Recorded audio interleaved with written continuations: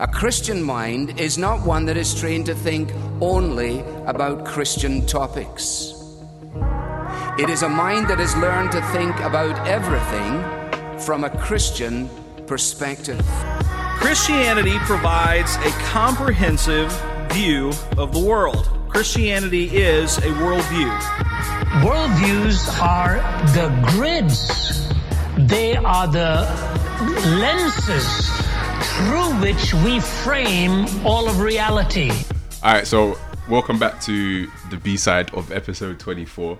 So at the end of the A-side of episode 24, we had just finished speaking on the royal wedding, policing blackness and Meghan Markle, whether we ourselves had self-policed our blackness, and we kind of ended up speaking about, gospel music, and the conversation turned from gospel music to balaclavas. And obviously I take that means that you know where this is going. If you haven't already seen the BBC Three documentary, Gospel, Drill and Prayer, it dropped I think about 2 weeks ago. And has been causing quite a big stir. Gangs, Drill and Prayer. Gangs, Drill and Prayer. And has been, like I said, been causing a big stir. If you haven't watched it, should I recommend people to watch it? I think they should. I think you should. Yeah, I think you should recommend it. It's on YouTube. Yeah, go see it. It's about 45 minutes long. And we'll give you an interesting perspective into some of the things taking place within the London church scene currently. So, guys, what were your first thoughts, or your general thoughts, on the documentary? First of all, shout out Happy and Melville, because I feel like I'm going to forget them. But they were in it for like 10 minutes, and I was like, yeah, man. And even Melville's got a show, 1st of July. I'm probably plugging this guy, but yeah, big up Melville. Marvelous. So the first time I watched it, I think I watched it twice. The first time I watched it, I was encouraged but concerned at the same time. And the second time I watched it, I had mixed reactions, essentially. Okay. I was really encouraged by Pastor Enrique. So basically, just the documentary follows the journey of a man named Enrique who's changed his life around, become a Christian, and is heavily involved in his church. And kind of he talks about the music he used to do and how his life has changed after being shot and stabbed, or just stabbed. Stabbed. And I really liked him. I don't know. I just loved Enrique. There's one part I loved when he, I think he's showing his story of where he got stabbed, and then one was like, I was there, and he was like, I'm a pastor now, and I just thought, evangelistic. So like, the first thing he wanted to tell her was that he's a pastor. I thought, that's so sweet. I was so encouraged by it, and I was encouraged by the zeal that him and the other people in the documentary had. But there was parts when I genuinely felt it was very contradictory. Especially around the balaclavas, the use of the balaclavas, and their involvement in drill music as well. So those are like my light kind of views of it. Okay. What did you think, Dami? What do I think of the documentary? So specifically about that point about balaclavas, I thought was quite a funny point, just about the guy. Shout out, I don't know what his name is. He's Bread. Calls himself Bread. Bread said he didn't want to have his face seen on the documentary because he was applying to study at university, and he didn't want the top unis kind of discriminating against him because he'd been seen in this kind of environment. So congratulations to him, because it says that he actually got a place to study economics at university. What did I think generally about the documentary?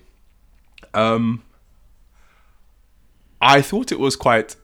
it was a really good insight, I feel, into some of the ways in which churches in London in particular, but I think this is perhaps a more generally a way in which people are trying to quote unquote evangelize, about how they're trying to reach out to people who would otherwise not find themselves in churches on their own volition.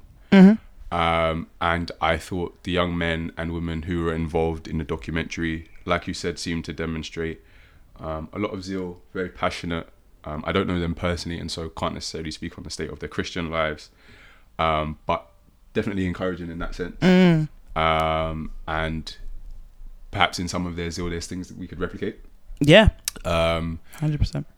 Flip side, I didn't actually enjoy much of the music, to be honest. You're a hater. Sorry. Coke dealers are going in, lad. I did actually. Listen, I don't follow. I don't like drill music. I don't follow heavily the drill scene. But I know who's up and who's not up, kind of thing. Imaging, I didn't think the music itself was especially great, and I think that was a large focus of it actually, not just Enrique's personal story, but also how music has the ability to be transformative, and the reason why and how they're hoping to use that as a way to get into the streets and to touch people, to go out into their local communities and speak to people. Man, like Israel. My first thoughts were, I don't know.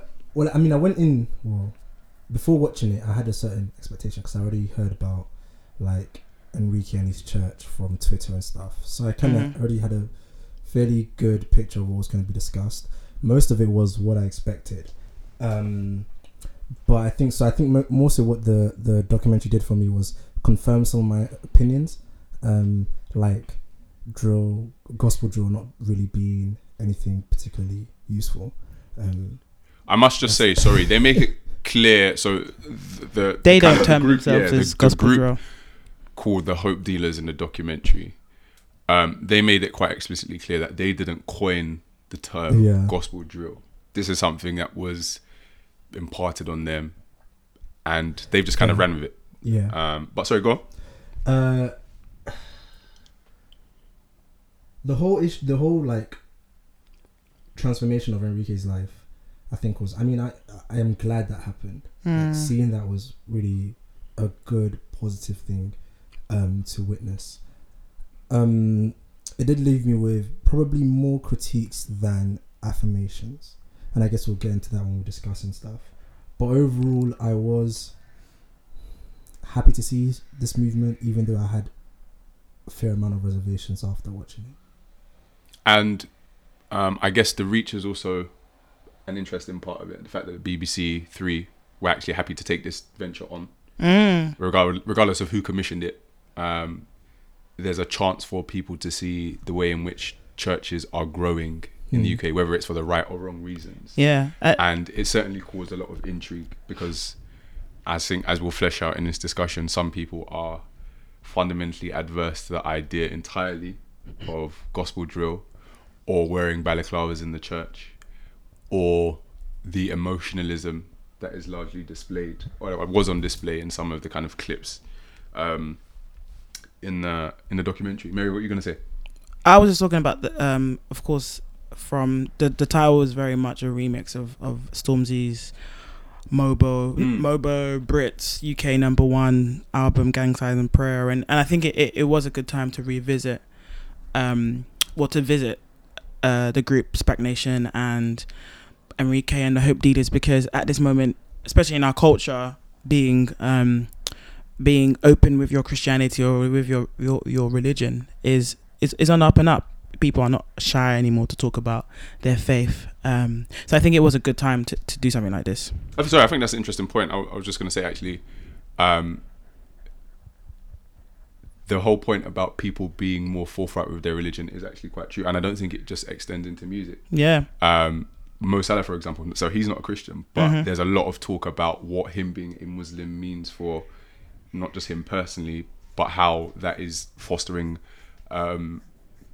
discussions and discourse between Liverpudlians and Islam, and more generally how Islam is being accepted in wider society. Yeah. And so I think Mary's right that in our current cultural climate across the UK, we are seeing individuals or particularly small groups who are fostering conversations by their actions and by their outspokenness. Is their outspokenness commendable? An entirely different discussion, but maybe we'll touch on that. But I'll start by asking the question about gospel drill. Okay. Gospel drill is lick off your head top. Wow. Sorry, because I hadn't heard of gospel drill. I'd heard of drill music. I know it's birthed from Chicago, but I'd never heard of it. So I googled it. Okay. And like the lyrics are really. It's not your. Even I think hip hop rap is already some of it. Drill music is I'm shooting you down. Yeah. Okay. And I was like, rah. Is that all drill music is, in your opinion? Is it? I mean, if you listen to an album by Harlem Spartans, you're not. Who is Harlem Spartans? Israel knows of that because of the students. You were researching So for the episode. so Harlem I get. Spartans are a drill group from Kennington, an estate in Kennington, and I think they're a very good example of drill as a genre in the UK, more so in London. So I mentioned them because I say if you listen to like one of the albums, it is just graphic. It is just like, we're coming for you. We're gonna kill all the ops, which are like the opposition, the rival gang or whatever. We're gonna sell drugs. We're gonna sell weed. We're gonna do, and it's just all of that and some more. There's even one song by a group called AM. No, AM is an individual. Wow, that is Okay, AM. Yeah, so the individual AM. Thank Okay. you for the correction. You can tell I've only dipped into this. Dip seems to be a prevalent word, actually. Yeah, yeah. But go that's on, go another on. thing. Which is called Attempted. Right. And the whole idea of it is, I was meant to kill this guy, but I didn't. So it was an attempted murder, and I wasted a bullet on him. But I'm gonna finish it off. And it's really like I've seen young kids like proper, like in one of my classrooms, they would just be like, attempted. Should have been a murder. And I'm like, hold on. Do you know what you just said? Like, Yeah. You're really happy and glad that you're singing about how you almost killed another person.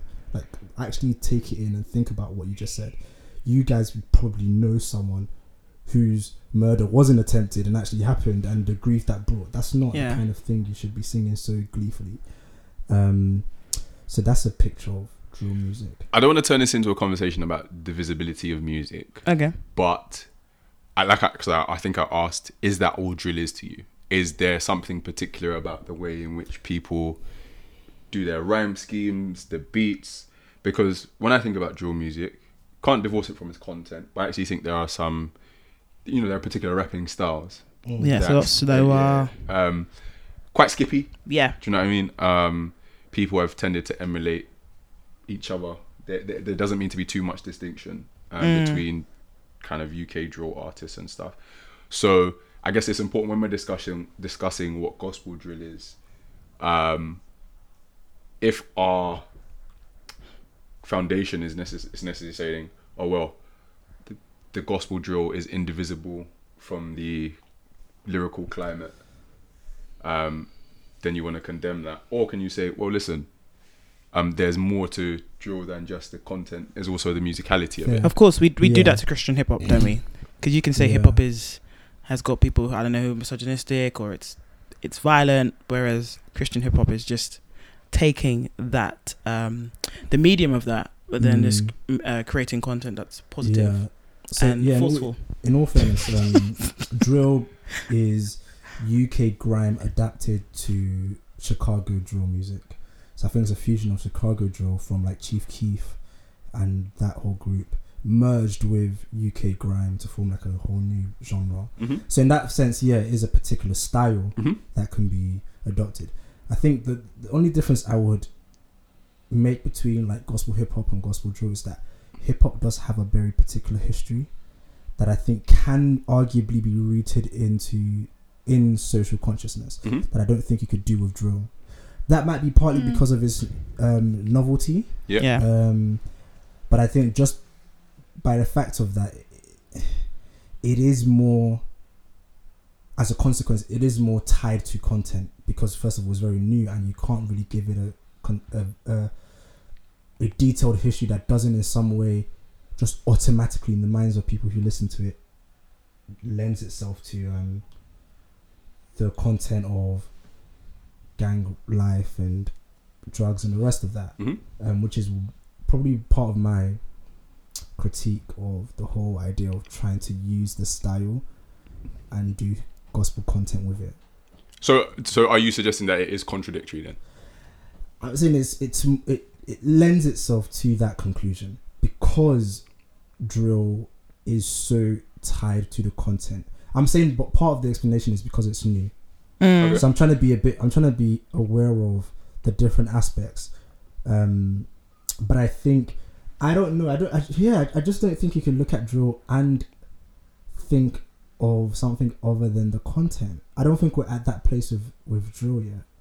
And so because I don't think we can do that, I think therefore to do gospel drill means that to a certain degree you are going to think of the lifestyle that is advocated by drill as a whole. There was even I think it was the article that came out recently, you know, when there was murders and knife crime happening a lot in London, and there was an article saying, is drill music impacting knife crime? Of course there's multiple factors as to why that is, but if you look at some of the prominent kind of drill artists, they are promoting violence, and to now adopt it and say, okay, it's gospel, but it's the same. Like, I think even when I was listening to the freestyles, they've just replaced shooting with Jesus. Like, there isn't much content in it to sound and seem in it that is different from the drill music and the popular drill artists, and I think that's an issue. And also there's something that they said about everyone's just skanking, and there's something they said about they said, I think someone was saying that, don't you think drill music can like impact people? And they're like, well, music can't really, it doesn't force someone to now go and shoot someone. But then they later said something about, but they feel like their music can impact people to come to Christ. So it felt very like music can impact people, but it can't impact people. But we think it can impact people. So I thought that again was contradictory as well.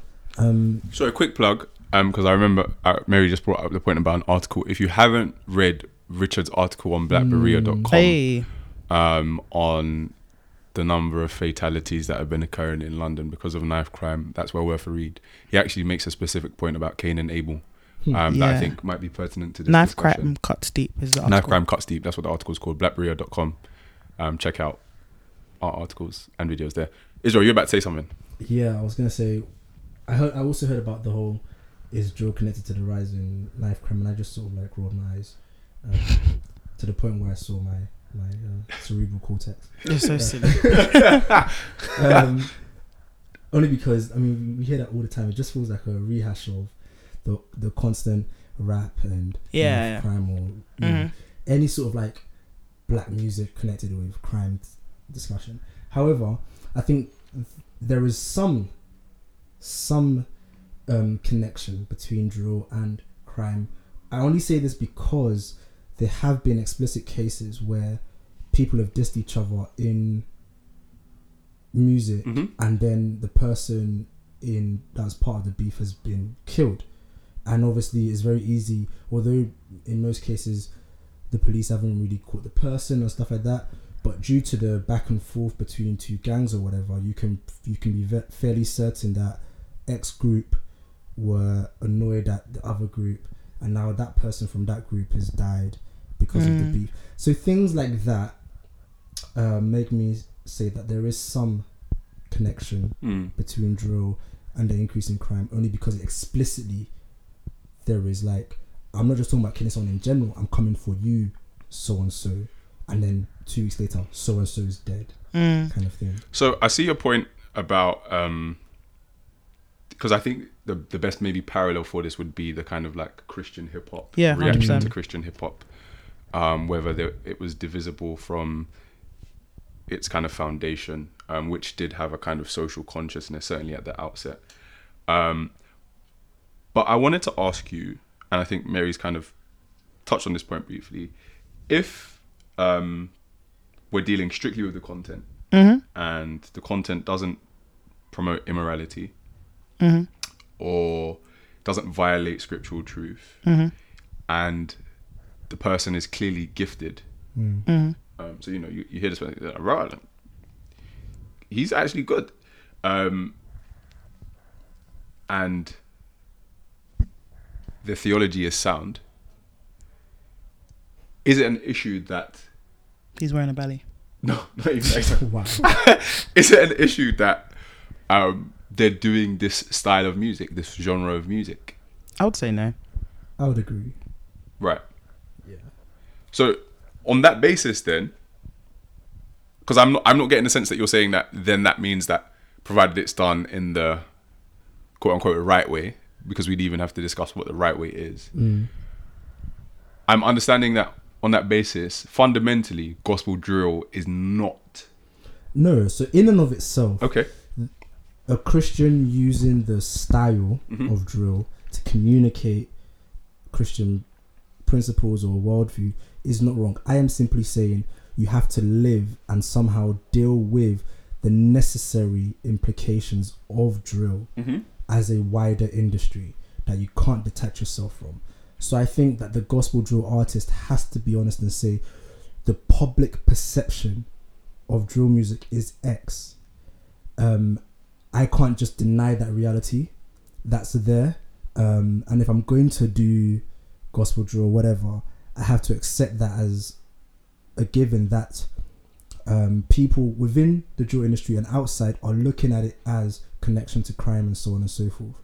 So I'm simply saying the whole idea of let's not view it as that, is this and like, no, the culture at large does view it as that. Where like I am fine with you doing your 7 hours in church to like a 6-7 beat or whatever. Grace and Faith in the was it Grace and Faith in the Pyrex? I'm whipping them both. What's Pyrex? Okay. What's a Pyrex? Do you know what Pyrex is? I'm a Christian. I don't know that. Yeah, get out of here, man. What's a Pyrex? Shut up. You use that to bake cakes and stuff Oh, so it's a... for your measurements. It's like a measuring jug. Oh, Yeah. wait. So he's dealing drugs. No, the- Grace and Faith in the Pyrex. Oh, Whipping it well, that's both. good. I like that. Who said that line? That's I don't know dope. who that was. That was good. I like that. Sorry, go on, Israel. So like you can do that, and I like would listen to it and be like, okay, the guy, like you said, this guy is good, he's got skill, and it's like, but I'm just saying, like, let's not now try and re-engineer the way society views it. Like you have to confront that and just accept it, and then work with that, as opposed to trying to pretend it's not a given. If that makes sense. And I think that's the biggest issue, because even when I think there was like clips from their performances and they're wearing ballys and they're going crazy, and a lot of people on my timeline who are not even Christians were just laughing at it. They just thought it was silly. Like, why are you in a church promoting this type of lifestyle? Why are you wearing balaclavas? Of course we know what a balaclava represents. It's not just going to go-karting. And even just what people think of what they're doing. Drill, I saw almost like a gospel gun, so you guys are now a gospel gun, and stuff like that, where the world is able to turn around and say, this doesn't look right. And I think that's something that they're going to have to deal with. Does that mean, is that my main argument when I say that, I disagree with some of the things they do? No, because I think someone could turn around and say, well, when I watch a Christian hip hop video, this looks like you're mocking or trying to be like Kendrick, so you guys shouldn't do it. So I'm not saying that's the biggest issue, but I'm saying you should be aware of that. The fact that when you're in, like, you hear jokes of people saying, oh, my next service, I'm going to be, if I was going to go to SPAC, I'm going to have a balaclava to get inside and stuff like that. Like, if you're aware of, you have to be aware of what society views you, your perception, and if you don't mind that, then you don't mind that. And I don't think they do. They think it works for them. They're helping to engage their community. What I'm kind of getting from this specific point is that because drill music is so tied to a particular culture of criminality, are we going to say it's almost irredeemable? Or it is irredeemable? Nothing in creation is irredeemable. But all things are tainted by sin, so it's just... So I think... Because, sorry, I'll say that because the whole point about them doing gospel drills, it's kind of like the Kanye West MAGA hat thing. Make America... Oh, yeah. Make No, America it's great not, again. no, Okay. no. Oh, no, I was going to say... Wait, hold on. Because he wore the hat saying that he wanted to turn... Nah, That needs to go in the bin. he wanted to turn what that slogan stood for around. Yeah. And much of the argumentation from their perspective has been, listen, we know that it has this connotation, it has this history, but we want to put this emphasis on it and change. Wait, so let me just... Sorry, are we talking about drill as a genre or the balaclava? Drill. Okay, sorry. Okay. I was ready to... But they could do that they could do that to drill as well. If you feel like, for example, South London's where they're based, you've got people who love drill, who are involved in this, who love it completely, and we're gonna make the same type of music but with a positive spin in hopes to reach to them. We do that with Christian hip hop all the time. But I think they're not helping themselves. I don't have an issue, right, or with someone who says, you know, I grew up in South, the genre that we're all into is drill, but I'm a Christian and I want to essentially redeem that. But however, if you take all the points of emphasis that relate to crime, you're not helping to clarify your distinction. I think of it almost as if I plant a church in London and I say I want it to be an explicitly Christian church, then I put a icon on the wall of a crescent and a star, I'm not clarifying anything. They will come in and say, is this a mosque? Yeah. Because that symbol... No, but Muslims are welcome. No. I see what you mean now. But as in that, and that symbol is an Islamic symbol. Yeah. So anyone who's coming in the culture has already been accepted that's... Now, in theory, could I redefine the crescent to mean some sort of Christian point? Possibly. Yeah. But why? Just...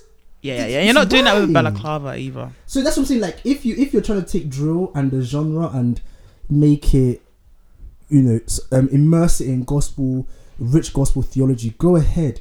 But why take these different points like the balaclava and bring it in? That's only going to fuzzy up your message, because those different icons and artifacts are so intricately tied with criminal activity that people on the outside coming in are only going to be even more confused. So there needs to be a sufficient distinction that allows you to keep what you're trying to change, but everyone can see, okay, this is different. Okay. Without having to sit there and like wrestle for like a good week before they're like, I get it. Yeah, and that, why would you identify with something that has destroyed your community? Like, why would you wear balaclava, which signifies or signified, as we did in our last part one, this and you know that signifies criminal activity, and you're now going to wear it and prop it up and dance in church or perform with it in church, when you know to some people that actually does represent violence and something that's brought a lot of grief and pain into their households. All right, so okay, I'm gonna try and give us some, say, like for and against arguments. Okay. And tell me what you think about these particular points. You can chime in where it goes. So we've kind of dealt with the content issue. Do you know what I mean? Whether you can pull it out of the culture or whether you can have kind of positive content. So I think this is about gospel drill, maybe the tenor also of the documentary, was that in using this genre of music, it kind of reflects a seeker-sensitive emphasis. So essentially what it does is it tries to go out and pull in people into the church en masse, without real in-depth discussion or correction, and which generally in the long run doesn't result in great Christian maturation. So the worry is that, all right, you're pulling all these guys in from church into church, that wouldn't otherwise be here, but they have this interest in your music, but it's not really doing much for them spiritually. They're not being nourished or enriched. They're not really going to be here for a long time. Another point, it's mostly produced by young Christians, and very emphasis on young, very young, whose content has at times also displayed just errant theology. So we have to deal with the fact that it's not actually just purely about the fact that you can change the content. It's as what's actually being said is, for want of another word, heretical. Yeah. There's actually errors in the things that are being said currently. And tied to that, listening to some of the stuff that I heard on the documentary, again, I have to be careful. I have to be fair, because they didn't coin the term gospel drill. Yeah, they didn't. But there's actually an absence of gospel reflection in the music itself. Do you know what I mean? I think that's the biggest concern for me. It's not helped by the music though. As in, how do you mean? In terms of the style of music, like drill, it just doesn't help. But when, for example, we spoke about like a Jackie Hill Perry crescendo, right? And this is not saying there's only one way to do music, by the way. Yeah, that's true. But I can think specifically about the way in which he makes me reflect on tenets of the gospel, in which in the short clips of the documentary, I wasn't caused to listening to some of the drill music. And I think in that sense, actually, because they're young also, what you see is a kind of personal puffing up, that these guys will just get known for being the forefathers of the gospel drill scene. And there's all that clamour where people are rushing to the stage to come and see these guys in bellies, jumping up and down, lively, without a real pause to think through what is being said on the music. And the reason why I say it, like, I have to be careful is because even with Christian hip hop, some of the arguments some of the arguments that are used do reflect a kind of cultural and doctrinal centrism that says we're going to judge the validity of this by personal criterion rather than biblical criterion. Which is why I also want to say, all right, cool, so if somebody was arguing for it, they might want to argue that you shouldn't be legalistic about what constitutes acceptable Christian music. You can have strange fire like Nadab and Abihu. This is how one person calls it. You can have strange fire like Nadab and Abihu. You don't want strange fire though. Or you could be pharisaical and say you cannot do this. Okay. Do you know what I mean? You can go too far and be legalistic. And I think this was Albert Muller when he was commenting on Christian hip hop in particular, because, you know, a lot of people had issues with that. He was like, the good, the beautiful and true can be combined in every Christian endeavor. So if that is pouring through in what's being produced, we should thank God for that. We should praise God for that, even if it's not something that I personally enjoy, because I prefer other styles of music. It doesn't mean that it can't be done. Yeah. So what are your views on any of those points in particular? Go on, Mary. I like the back and forth, because I think when I watched the documentary, I would have thoughts in my head and I'd be like, wait, I can apply this to Christian hip hop, and because I love Christian hip hop, I'm just trying to be fair to them. I think the one I agree with is, and you see this in Christian hip hop as well, is just the immaturity of the youth, in a sense of, you've got these young guys, like for example, Pastor Enrique is, I think he was like 17 when he was stabbed, became a Christian. He's young in the faith, and these boys again are young in the faith. I'm assuming they'll probably be between the ages of 19 to 28, if that. And the issue with Christian hip hop and drill music generally is that it actually promotes talent above any sort of Christian virtues. So if you're a Christian, if you're an unbeliever on Thursday, you become a Christian on Friday, and you can spit bars and you're really good, you're pushed into the limelight without any sort of pause to say, okay, let's wait for this guy to grow in the face, let's give him some discipleship. And I'm not saying that's the case for them, but it does reflect in their music when they say certain things. I think, ooh, and that kind of makes me pause. And I think that was probably my genuine can't speak today. Let's go. Significant. My general concern with the whole drill music and the guys in it, because they're so young, that I wonder if there should be some sort of pause in terms of the music that they're promoting. But in saying that, I do think you should have freedom-ish in the music you make. So I'm encouraged that the music they're making will appeal to people on the street, because for them, that they see, I could imagine someone like Enrique, for example, he looks in his area, he sees all these people that love drill music, that are involved in this lifestyle, and he wants to create something that speaks to them, but actually is able to encourage them to consider an alternative lifestyle. And I praise that. I think that's a good endeavor. I think we do that all the time, in all things, in all areas of media, films, books. So I don't know why we can't do it with that specific genre of music. I really appreciate as a church, the SPAC Nation Church, I really appreciate their social activism and social engagement. Yeah, I think that's a good thing. Let's talk about that. However, it's maybe not however, I think, because however sounds too, you were like however. I think what needs to be kept in mind is that, like like Mary said and was asked, the fact that these guys are so young, it means in my mind that they haven't delved deeply enough into good, solid theology, and so that's reflected in their music at times, but it also will play itself out in their counseling, in their pastoring and interaction with the people that they're trying to draw out of that kind of lifestyle. Which means when they do their good stuff, like, you know, teaching them how to build their own business and all these things, and they bring them out of this gang lifestyle, they bring them into a better place socially, and then have those conversations about Christianity. All they're really going to get is a shallow type of Christianity that I sometimes wonder won't be able to, first of all, give them the grandeur of the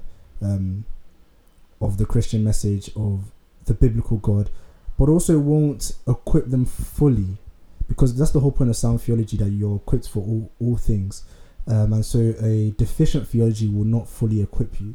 And so I do sometimes fear that there will be people who move out of the gang lifestyle to a better place socially, but are not fully equipped for a fuller experience of life, because they've been fed a deficient Christianity.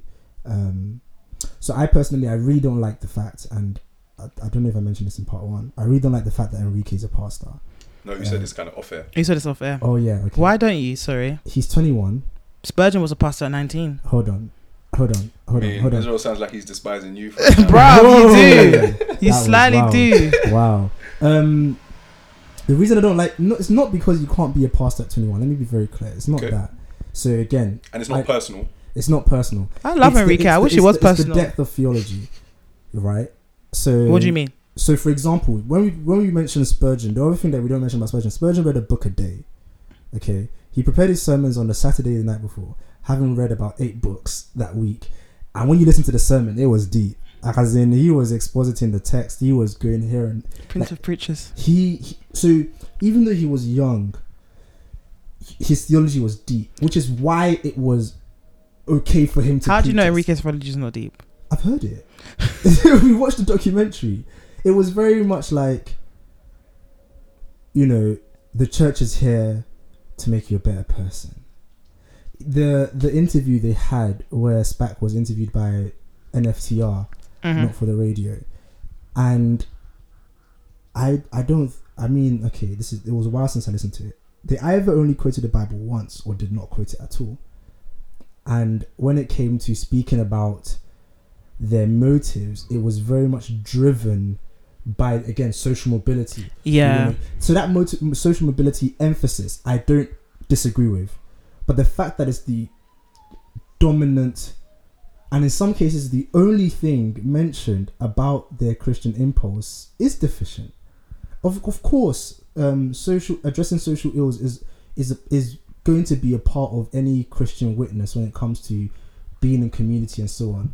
But the driving force is that gospel message at its core. What makes all of the Christian activism meaningful is the fact that you're driven by this message that Jesus Christ came to save sinners, and therefore all these things are birthed out of it. I don't get that core message coming out, which is my reservation. And so what I mean when I say I don't like the fact that Enrique is a pastor at 21, is because it, like you said, it almost feels rushed. Okay, you know, he has this awesome testimony to give, and so we're going to push him into the spotlight where he has all the opportunities to give that testimony. We're going to make him a pastor, but really, has he had the time to slow down and to dig into the scriptures day in, day out, to be able to preach the Bible faithfully and be prepared for the long haul? Fads come in and out, and popularity is in and out, but can you be faithful to the scriptures for 50 years? And have you been prepared to do that? One thing to note though is that they did, there was many times when he was being commended by his fellow people in his church, where people were saying, oh, Enrique's a godly guy, Enrique is mature, Enrique's turned his life around. So I think that does that encouraged me that this is a man who has become a Christian and in the last 3-4 years has grown maturity, possibly to the place of being an elder and a pastor. That means he's a good Christian. Maybe it's the preacher in me who just thinks... I mean, it's also a mess. I just think pastoring is a different standard. And maybe, again, it's the different definitions of pastor. When I think of being a pastor, it's very different to being a Christian. So I'm not questioning his Christianity. So, okay, if that wasn't clear, a key distinction, I'm not saying that he's not a Christian or that he's a bad Christian. I'm saying it's a different thing to say that this person has become a Christian than say this person should become a pastor. The office, I think, needs to be approached in such a way that all boxes are not only ticked but heavily considered. And I didn't get the impression that all the boxes, so the 1 Timothy 3 boxes, were heavily considered. It almost felt like he's a Christian and he's godly in the sense of piety and so on. Therefore, ipso facto, he's worthy to be a pastor. I think that train of thought isn't coherent, and the training needed for to be a faithful minister, I don't think has been put in place by SPAC. But Tammy, what do you think? I agree with Israel's main sentiment, because the impression that I get from the documentary is that Enrique in particular is a novice, i.e. he's quite new to the faith, and so coming with that, or being a pastor, comes with a responsibility that I don't personally feel, just from that anyway, that he appeared to be prepared for, adequately equipped for at this stage. And not just him, another gentleman whose name I don't know personally, but I've heard him speak, for example, on the NFTR interview, and I think on various other outlets. And so I think that also kind of speaks to a tradition in some of our churches where we have things like mass ordination and stuff like that. Yeah. Or where we have a large focus on growing our youth outreach. Yeah, I think that's an issue. That tends to invite in young people who are quote unquote on fire for God, and puts them in places of leadership where they don't have the sufficient ability to rightly divide the word, to counsel and actually give good pastoral care, who don't have the discipline to pray regularly and take on the burdens of the people in their churches who they're meant to be shepherding. And so that's concerning for me, not because I'm just seeing it on the TV screen, it's because you saw it. I've lived it. Yeah. Do you know what I mean? I've been in places where people have been offered positions of responsibility and leadership in churches who themselves would readily say to you, I shouldn't be in this position, but for the fact that, you know, I've been given this responsibility, I have to carry it out. And that's worrisome. It's tough as well, because in the churches that I was going to growing up, as you get to a certain age, 17, 18, when kids have the choice to now go to church, you recognize there's a mass exodus where people flock to another church or they just don't go to church at all. And there's that temptation, I believe anyway, from pastors to just, okay, we need to keep the young. One way we'll keep the young is to give them a position. If you give someone a responsibility, then they'll feel that sort of agency and they'll want to kind of commit their all to it. And I've experienced people who were literally given prominent positions in church and youth churches and were not ready by any stretch of the imagination. And that's not to say that's the case with SPAC Nation, but I think in some of the things that I have seen, that is something that happens, especially in churches where they're prone to make people pastors all the time. And I know for SPAC Nation, I know they do have a lot of pastors in their church, so that's just something that they need to be mindful of. You made an interesting point there about the fact that SPAC Nation as a church have been helping people become entrepreneurs, and grow businesses. I think I got from you that you quite appreciated their emphasis on social mobility. And so I guess aside from then gospel drill, how should or how much should the church be concerned to engage unbelievers via non-explicitly biblical means? I think the church can engage in more ways than I think we've stopped to actually think about. So the idea of entrepreneurship and economic upliftment, I think it can wholeheartedly be embraced by the church as a, what's the right word for this? As a help me, my vocabulary is dead. I don't want to say as a function. I'm trying to draw a distinction between like the core role of the church and something that happens as a response to the community's needs. I don't know what to call it. So maybe you should actually explain what you consider to be the core role of the church, and then okay, say yeah. how. So the church, as an organization, probably not the best word, but as an organization, is to be engaged in, first of all, worship through the ordinary means of grace, that is preaching, prayer, the Lord's Supper, baptism, communion with one another, and so on. It's also to be engaged in discipleship, so that means teaching and essentially becoming holier as a community, as we draw closer to God. But then thirdly, to be reaching out and to be evangelizing, so the Great Commission and so on. So I think those are sort of like the core, I would say the core mission of the church, that we worship God, that we disciple one another, and that we reach out in missions and evangelism. When I speak of sort of like, again, maybe not the best term, but secondary mission, I'm speaking of responses to community that bears testimony and witness to the creational good that is in those who are outside of the church. So a church like SPAC is in South London, and so they've looked around and they've said the people around us are in gangs. They are in the lower class of the UK and so on, and they have these struggles, and we as a people, out of our faith and out of the gospel that we've been received, are going to, seek to uplift them and to respond to their need. So essentially engaging in the ministry of not just word but of deed as well. And so I am saying that what that looks like will depend on the community.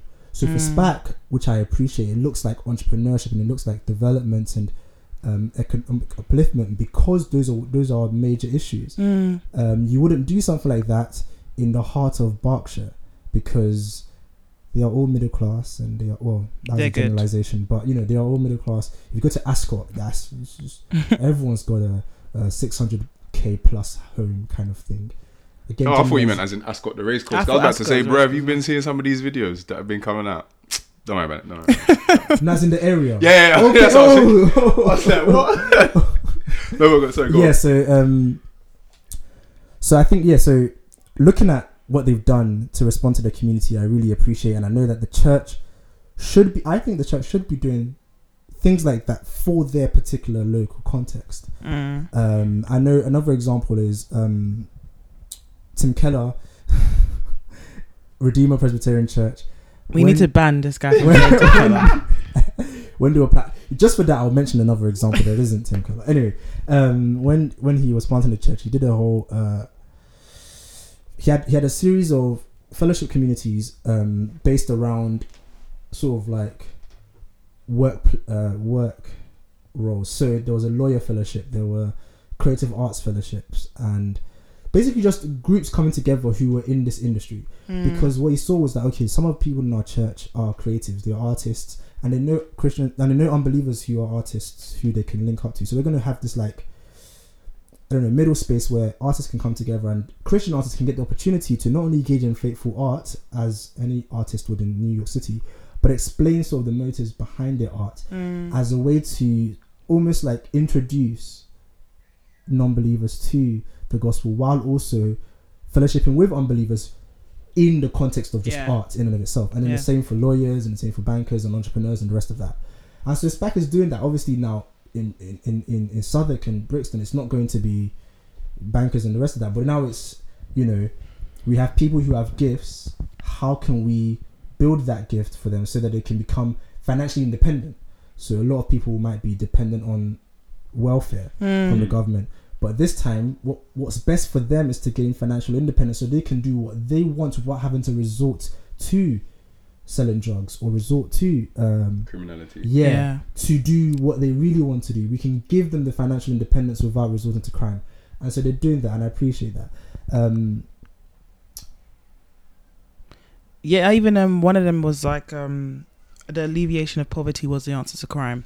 And even though I still want to be like, I got what he was saying, Right. essentially, in wanting to impact your community in a transformative way. And I think that is very praiseworthy. I think I've had conversations with people in terms of what SPAC Nation do as a church in terms of how they go out to their community, and I think it's something that we should definitely model. I think a lot of local churches don't do enough, and I think in that regard, SPAC Nation can definitely be commended for what they do in the community.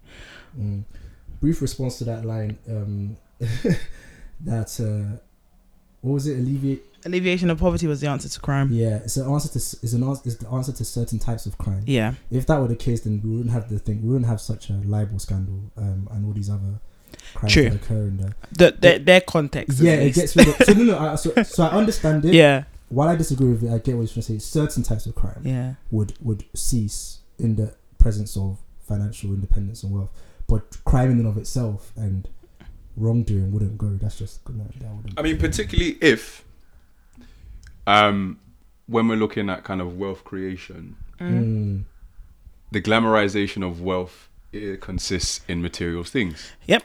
So, kind of aside from the documentary, if you remember that very controversial video that dropped a few months ago, where people were where they were introducing themselves as a church, trailer, yeah. and it was very provocatively Lubes and titled loops. "Is SPAC Nation a Cult?" Yeah. And like the opening cut was like of the lubes, and then it went from the lubes to the rollies. Whoever shot that video, though, you're sick. Mary's got her technical hat on. You're actually sick. It went from the lubes to the rollies, from the rollies to the APs, and it seemed to suggest that the true wealth in the Christian life consisted in your accumulation of material things. Yeah. Which I thought was not only errant, but really a great shame. Yeah, they constantly refer to that. And I think there's a scene when they're getting ready to go and evangelize in Coventry, and they're getting their makeup done, and I think one of the sisters was like, we're Christians, like we dominate the earth. And even Enrique, because he enters his Mercedes that I think one of the pastors had bought for him, and he was just like, like, come to Christ and you have a good life. Like that was essentially his spiel. And that was constantly repeated, where there's this belief that in becoming a Christian, you will be met. Your needs will all be met. And you see it in a trailer. These guys are like, we're not anything special. We're just Christians who go to the church. So if you want to have what we have, just come to SPAC. And you have men, cryptocurrencies and Rolexes and lubes and employers. And of course, I'm not. However they've got it is more, more grease to your elbow. But promoting this idea, this notion that if I become a Christian, I will have a good life. Yeah. Is just not biblical. Interesting enough, I had someone actually recently come to me say that they've joined SPAC Nation because they want to become rich, which was really like, oh wow. They didn't hide that, or they just No, they were like, hey, I've seen them. I want to get my own. So is that dummy or? Tried it. She said, "Is that dummy?" You pagan. Don't ask about my private life. Tried to hide the identity, but maybe slipped it out of the bag. So there you go. So the trailer itself, like I really got the idea that it was come to Christianity and you are gonna get everything you ever dreamed of. Because I mean, the testimony wasn't I was a sinner saved by grace. The testimony was that I was in the hood and now I have a cryptocurrency hedge fund that has made over. Another guy saying, I didn't have my life together, and now I have my own business. I employ 50 people, and it was just the testimonies were not testimonies of grace; they were testimonies of wealth. Yeah. So what you are telling the people is that the core message of our church is not grace, Christ, gospel. The core message is wealth, prosperity, and a good life materially. And there's no way to come to any other conclusion apart from that. And you see that from the people who are now joining, who are trying to get that kind of life. And so, like Dami said, it's errant and it's a shame, because it's, in my mind, it's a black millennial prosperity gospel. Yeah. It's not the prosperity gospel of our parents that was just like, we're going to do night vigil and the rest of that in order to make a million. It's recasting the prosperity gospel in a acceptable way to millennials. The entrepreneurial impulse that's now taken every millennial, black or white, by captive. By captive, is that a phrase? Taking them captive. Yeah. It's just a recasting of the prosperity gospel. Like, it's not grace and all of grace. It's get your money and get it good. I have no issue with money. I love that heart exposure. That heart exposure. Listen, you know the person. This is like the Sorry, third I time. got, because they tried to come for me. This is like the third They time tried to Israel. come for me. You saw how when Israel was talking about that guy that said he wants to go to SPAC Nation. Well, y'all just heard him. It's No, you. Sorry, go.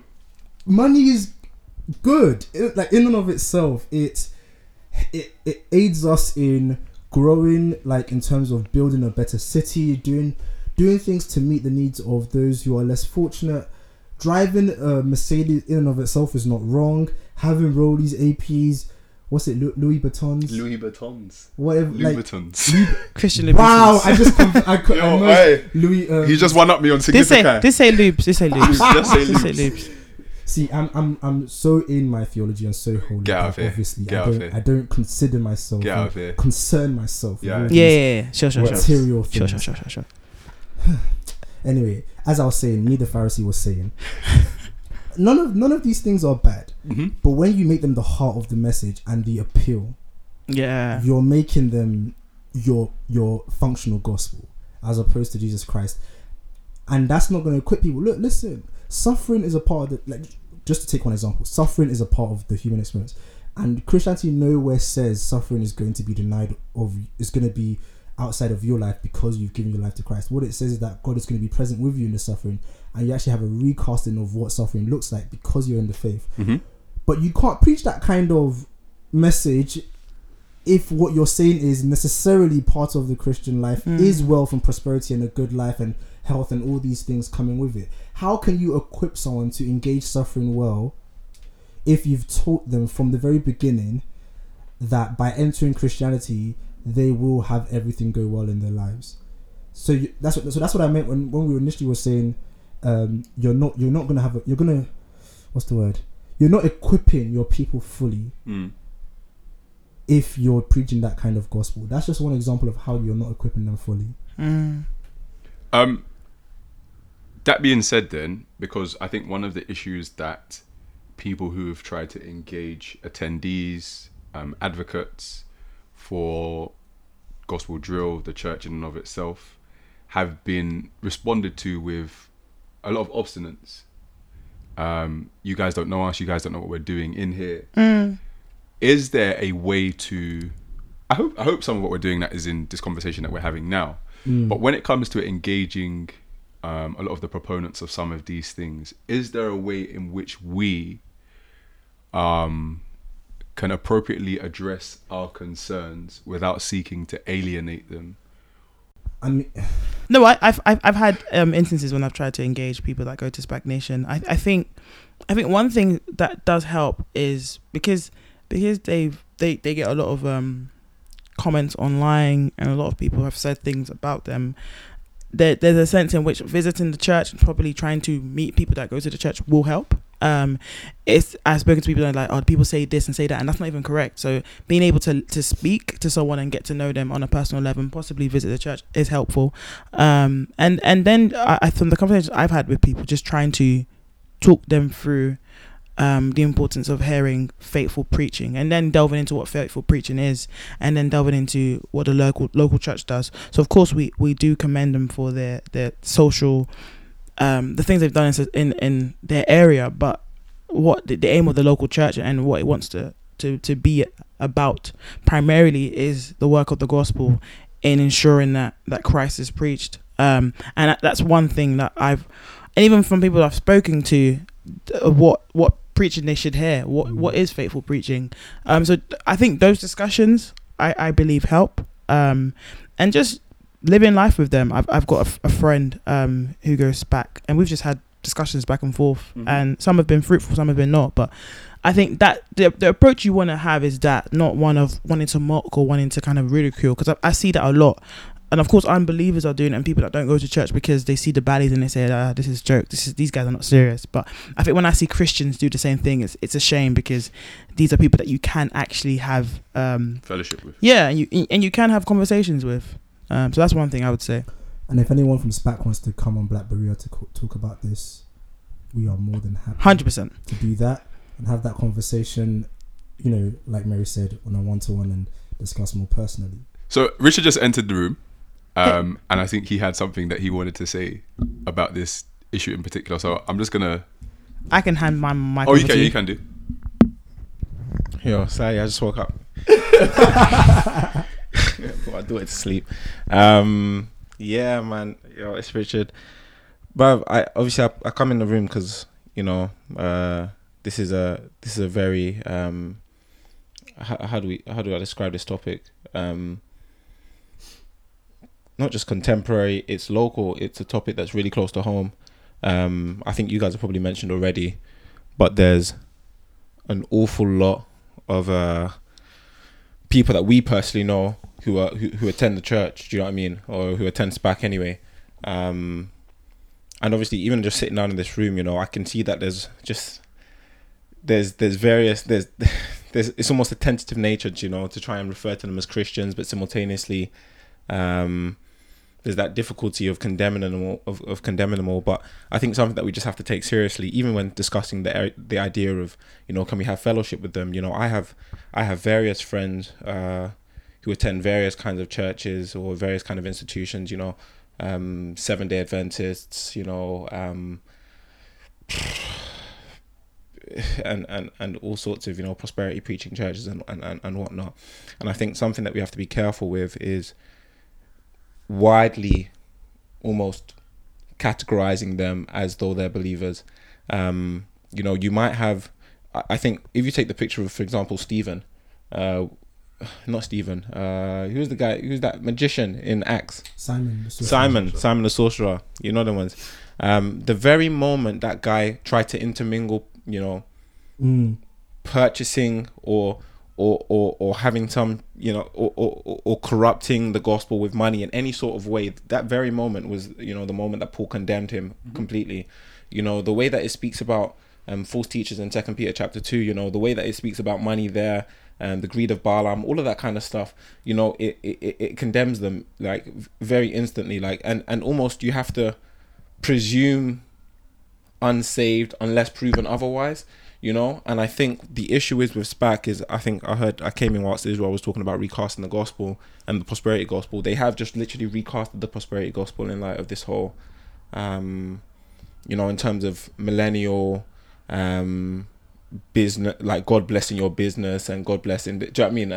And don't get me wrong, I appreciate some of the good things they do in terms of trying to get people off the streets and various things like that, but that's that in and of itself isn't the same as preaching the gospel, and the gospel, the message that they preach, seems to deter from being one of consistently teaches a turning away from sin, and a holistic trust in Christ alone, and the fruit of that trust being not prosperity now, but in a land where God Himself will lay the foundations, And I think that's very problematic. Like, so I think so. Even when we're talking here, like, I would be personally wary even to speak of the term, even to speak about fellowship with SPAC, because that's in and of itself SPAC.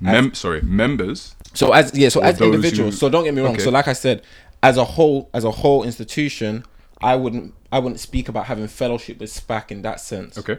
Because as a whole institution, they're not just erroneous; they're heretical. That's a problem. That's a serious problem.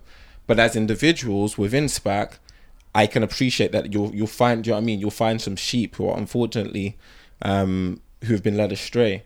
But and with those members, you want to sit down, you want to engage them, you want to speak to them, and yes, you can, Lord willing, have fellowship with those kind of people. Do you know what I mean? Mm-hmm. But as a whole, I struggle to speak about fellowship. Do you know what I mean? Fellowship with them as a whole, or having some kind of common, like real common bonding blood with them all. Do you know what I mean? But we can't say that. It's genuinely a heretical institution, which is a shame. It's a big shame. All right, so I think we'll cut the conversation there, but I will reiterate Israel's point earlier about anybody from the Hope Dealers, SPAC Nation in particular, Pastor Toby. If any of you guys would like to voice what you consider your opinions on what we've said today, or more generally would like to speak about your church and the things that you do as an institution, we'd welcome you to come down and sit with us for a future podcast recording where we can talk about some of the issues we've discussed today. That would be very much, I think, beneficial not only for us but also for the people who attend your church and assemblies. Yeah, definitely. Thanks, guys, for listening to the Black Berea podcast. My name is Mary. I'm Richard. Dammy. Israel. And this was Black Berea. Party done. Bye.